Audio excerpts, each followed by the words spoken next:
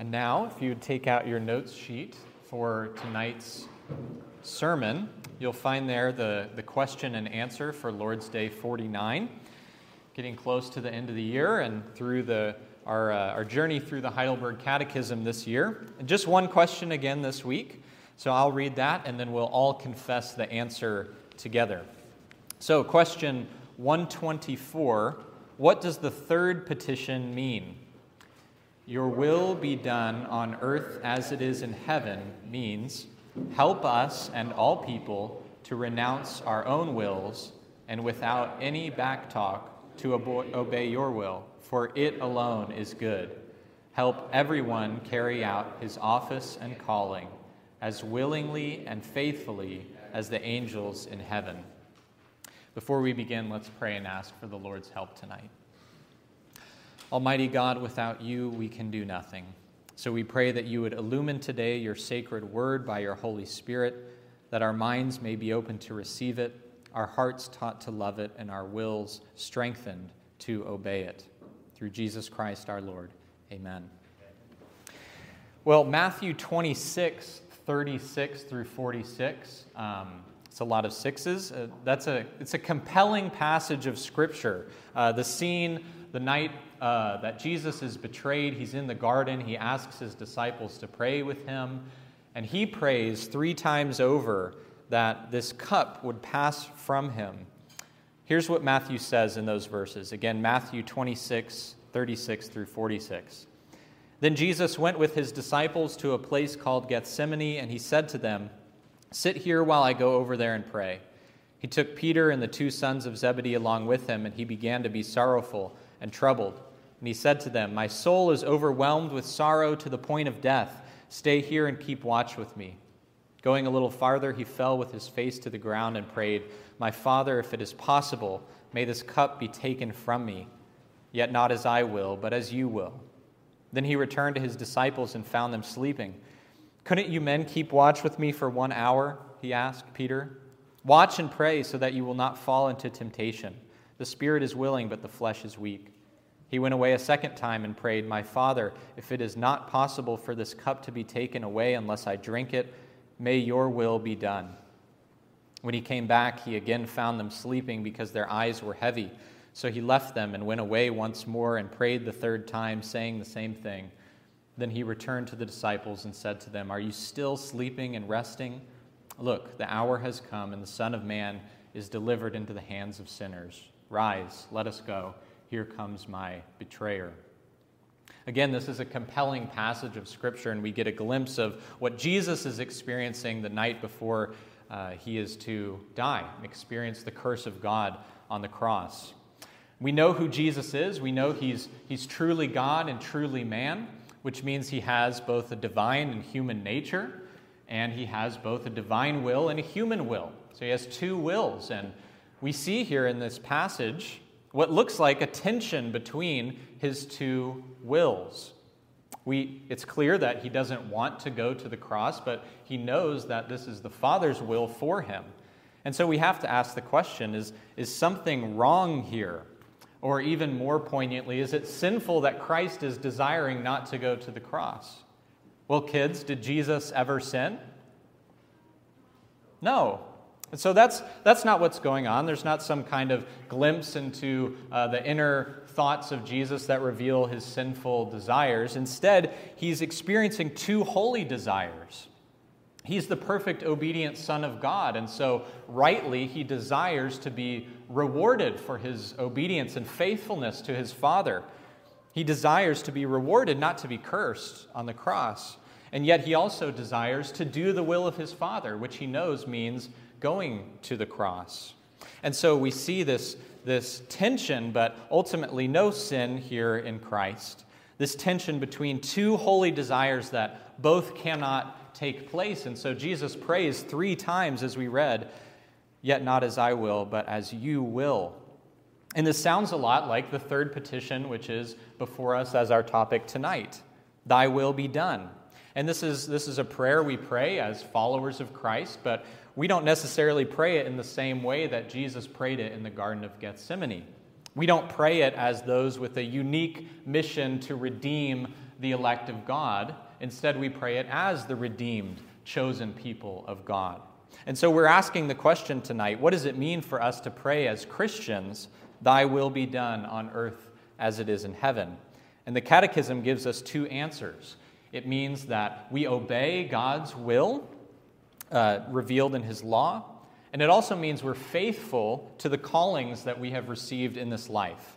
So first, your will be done means help us and all people renounce our own wills and without any backtalk to obey your will, for it alone is good. Now we have to answer the question here. It's not explained in the Catechism or in the petition itself. What is God's will in this context?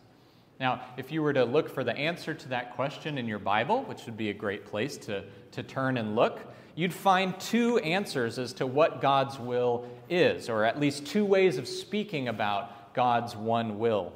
And the first aspect of God's will that we see in Scripture, we could call His will of decree. And as the name suggests, this is His will, everything that He has decreed to happen, that He has declared and determined to take place. Nothing comes to pass in this world that was not planned and decreed by God from eternity. I'll read just a couple verses that talk about God's will in that way, His will of decree. Matthew 10:29 through 30 says, "Are not 2 sparrows sold for a penny? Yet not one of them will fall to the ground outside of your Father's care, and even the very hairs of your head are all numbered." And then Ephesians 1:11 says, "In Him we were also chosen, having been predestined according to the plan of Him who works out everything in conformity with the purpose of His will." So God tells us in His Word that His will of decree cannot be frustrated. Everything that He has determined will come to pass because He is eternal and He is almighty. Nothing happens in this world without His orderly arrangement, as our confession says. The second aspect of God's will we see highlighted in the Scriptures we could call His will of desire. And His will of desire includes everything that He commands of us, everything He demands or instructs us to do and to be. Again, here are just a couple of passages that speak of God's will in this way, His will of desire. Matthew 12:49 and 50 says, pointing to His disciples, Jesus said, "Here are my mother and my brothers. Whoever does the will of my Father in heaven is my brother and sister and mother." And 1 John 2:16 through 17 says, "Everything in the world, the lust of the flesh, the lust of the eyes, and the pride of life, comes not from the Father, but from the world. The world and its desires pass away, but whoever does the will of God lives forever." So we see in these verses and others like them that the will of God can refer to His law. Everything that we've discussed the previous 10 Lord's Days 34 to 44, and the exposition of the 10 Commandments, you could say that doing God's will is keeping the 10 Commandments. That's not a comprehensive statement, but it's true. And in this second sense, God's will of desire, we saw with His will of decree that will come to pass. But His will of desire can be either regarded by His creatures or disregarded. His will of desire is not the way He ordains things to be, but the way that He commands us to live. And this is the type of will that we're talking about, we're praying about in the Lord's Prayer, God's will of desire, what He commands us to do. I also want to mention one way of talking about God's will that for Christians is not a biblically supported idea. And this one we could call God's guiding will, which is an idea that because we know that God guides all the steps of our lives, this is something we believe, something the Scripture teaches us, sometimes we think that we should be able to know what those steps are ahead of time, or that God should, if we ask, reveal those things to us ahead of time. But nowhere in the New Testament are we commanded to seek that kind of knowledge of God's will. He doesn't promise to tell us which choices to make in any given situation that we come across. Instead, we are told to trust His will of decree, His plan for all things, including us and our lives, and to obey His will of desire. We don't have to know where God is leading us, guiding us, because we know who He is. He's our Heavenly Father who watches over us in such a way that not a hair can fall from our heads without His will of decree. And so the point is this. When we pray that God's will be done in the Lord's Prayer, we're talking about his will of desire. And as I've said, we could look back to Lord's Days 34 through 44 and the Ten Commandments to see the details of God's good will that we should be obeying. Another good place to look would be the context of the passage we call the Lord's Prayer, Matthew 5 through 7, the Sermon on the Mount. And in the context of Matthew 5 through 7, your will be done could be taken as your Sermon on the Mount be done. And of course, we know Jesus begins that long teaching, that instruction with blessing, with grace, telling his people all the ways that they are blessed, passage we call the Beatitudes. And then after that, he moves on to several lofty demands to his followers. He tells them to love Scripture and to live to keep it. Exercise mercy toward your brothers and sisters and even your opponents. Live in sexual purity. Love your spouse deeply and be covenantally faithful to him or her. Let your speech be straightforward and honest. Be peacemakers, more eager to be violated again than to strike back in retaliation. Love your enemies. Don't do good deeds for the adulation of people. These are all things that Jesus has just told the crowds who are listening to his preaching to do or not to do. And then he teaches them how to pray. And I, for one, I don't know about you, but I'm glad that we're instructed and encouraged to pray that God's will be done, because this list of things that define what it means to live as a part of God's kingdom, these are high, lofty commands. I'm grateful that he instructs us to pray for these things and also teaches us that we should expect his help in doing so, because the language of the Lord's Prayer is not, may we do your will. Of course, this is the desired outcome of this prayer, but it isn't the focus. Instead, we're told to pray that the Father would do his will. We ask that he would cause his will to be done through us. He's the primary agent, the one who is producing in us every good thing that is pleasing to him. So in the third petition, we ask God for his empowerment to forsake our own ideas of what it means to live a good life, and instead to help us follow his will of desire that he's revealed to us in his word. And we pray this not only for ourselves, but for all people. St. John Chrysostom put it well when he said that the one who prays this prayer, the third petition of the Lord's Prayer, takes upon himself the care of the whole world. For Jesus did not say, thy will be done in me or in us, but everywhere on the earth. Chrysostom is saying that, in a sense, the Lord's Prayer is a universal prayer. It's right for us, of course, to think of our own concerns and our own desires and problems as we pray the third petition, but that can't be all that we think about. Jesus teaches us to pray for the whole world. The two little words on earth remind us that God's plans and his desires and his interests go far beyond what we desire and plan and are interested in. The final words of the petition, as it is in heaven, make us face the facts. They remind us that what we see is not all that exists. The angels and the perfected souls of the dead who are made glorified in Christ exist in an invisible realm, and they engage in obedience, perfect obedience to God. They revere his name and his kingdom and his will in a way that all of his creatures should. And so Jesus is encouraging us to pray that the same would be true in the world that we can see on earth as it is in heaven. They invite us to have faith in God's power to bring about this kind of heavenly obedience on the earth. Not perfect, but better. And then the Catechism also, as we've seen, it defines this petition of the prayer. It says that it means that we're asking for God's help in obeying his will, but also it's a petition for vocational fidelity, praying that everyone would carry out their office and calling. In other words, we're asking God to work through us that we might be faithful in whatever circumstances we find ourselves in.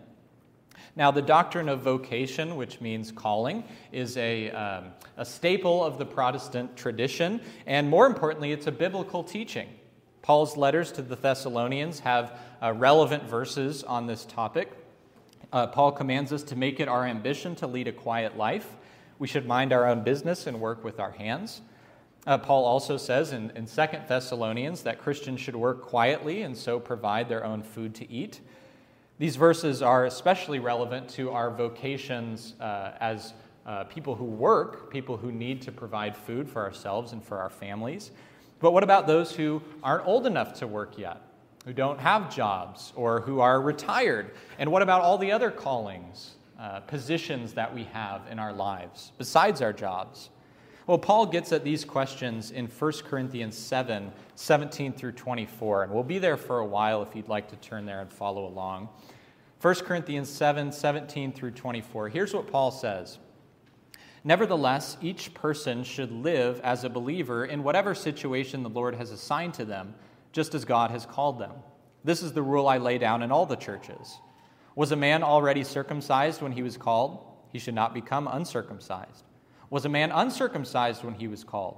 He should not become circumcised. Circumcision is nothing, and uncircumcision is nothing. Keeping God's commands is what counts. Each person should remain in the situation they were in when God called them. Were you a slave when you were called? Don't let it trouble you, although if you can gain your freedom, do so. For the one who was a slave when called to faith in the Lord is the Lord's freed person. Similarly, the one who was free when called is Christ's slave. You were bought at a price. Do not become slaves of human beings. Brothers and sisters, each person, as responsible to God, should remain in the situation they were when God called them. So in this passage, Paul recognizes that there are certain circumstances in our life that we can't control or change. There's some things that go beyond our power to influence, and there are other things, circumstances, that we can change. And the point of his teaching here is not as simple as, don't change anything that was true about you when you came to faith after you come to faith. Stay exactly the same as you were before. Instead, Paul's main point is that believers can faithfully serve the Lord in any situation they find themselves in. Both in ancient Corinth and in 21st century America, people tend to think of their circumstances, their social positions, their jobs, in terms of self-fulfillment or ranking, social ranking and hierarchy and status. And this is wrong, Paul says. He's giving a Christ-centered corrective here to how to think about these things, our circumstances and our callings. Verse 17 tells us that God is the one who distributes gifts to his creatures and the one who puts us in certain positions and situations. And this is true of all churches, not just Corinth. And then in verses 18 and 19, Paul brings up the Jews and the Gentiles. And he says that Jews should not try to hide their Jewishness to gain access to higher up Gentiles. In other words, they shouldn't pretend not to be Jews in order to get these connections with influential Gentiles who can boost their social status or provide valuable business connections for them. And then likewise, Gentiles shouldn't be circumcised thinking that that procedure will make them better Christians. That's not something that God has commanded for his new covenant people. And then verses 20 through 24 have caused a lot of discussion, of course, with the issue of slavery. And that is an important discussion, but it's not one that we have time to dig into tonight. The bottom line in verses 20 through 24 for our topic is this: even freedom is not an essential aspect for the Christian life. Both slavery and freedom bring about opportunities for the kind of loving service that the Lord calls his people to.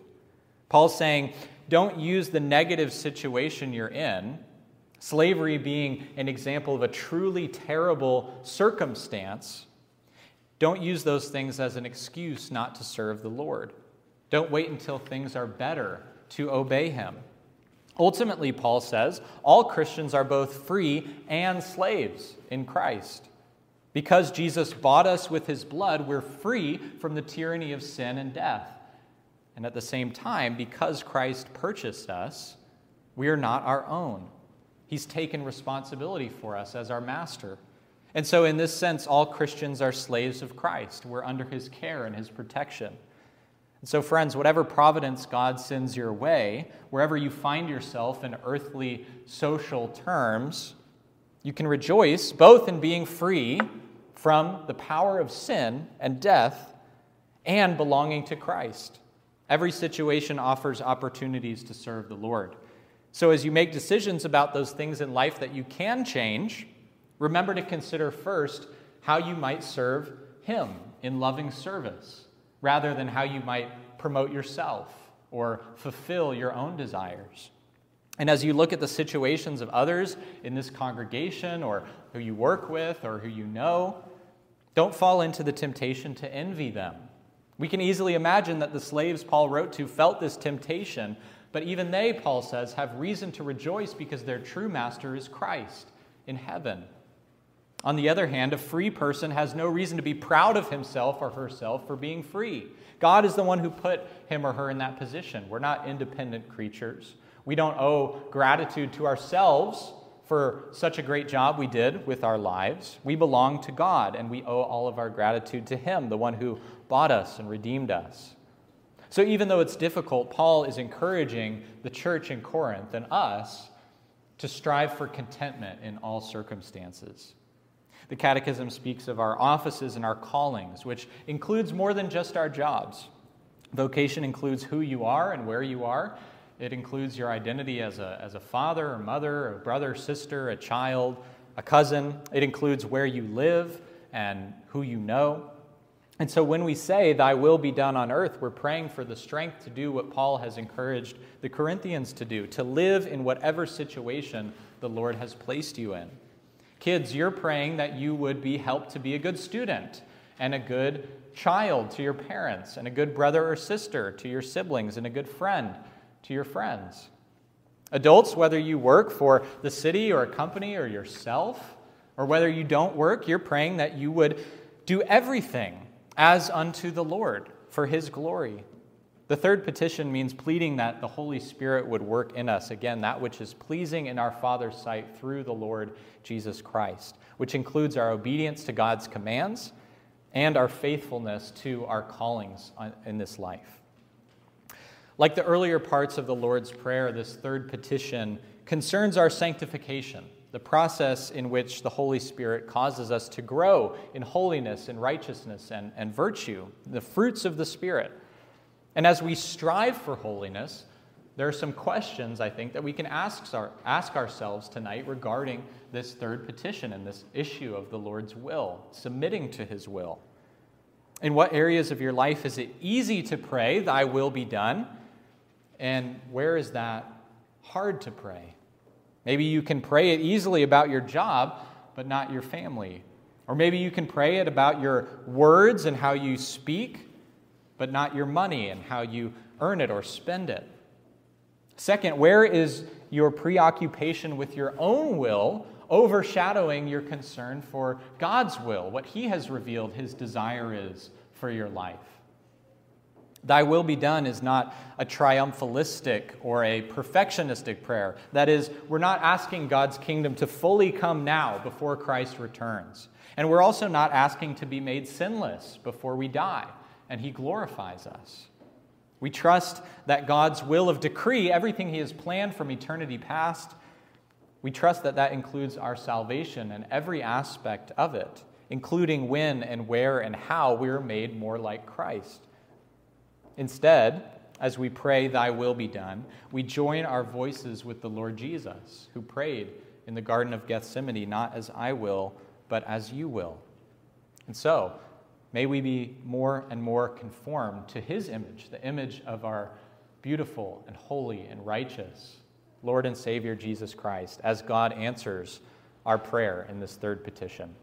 Let's pray to Him now. O God of our Lord Jesus Christ and Father of glory, thank You for teaching us how to pray through the earthly example and instruction of Your incarnate Son. Please give us spiritual wisdom and insight so that we might grow in our knowledge of You.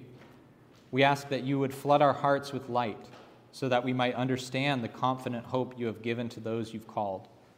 We, Your holy people, who are Your rich and glorious inheritance. May we understand the incredible greatness of Your power for we who believe Christ. Empower us by your Holy Spirit to forsake our own wills and to obey your will. We ask this in the name of Jesus. Amen. If you would take out the liturgy sheet for tonight, once again, we'll transition now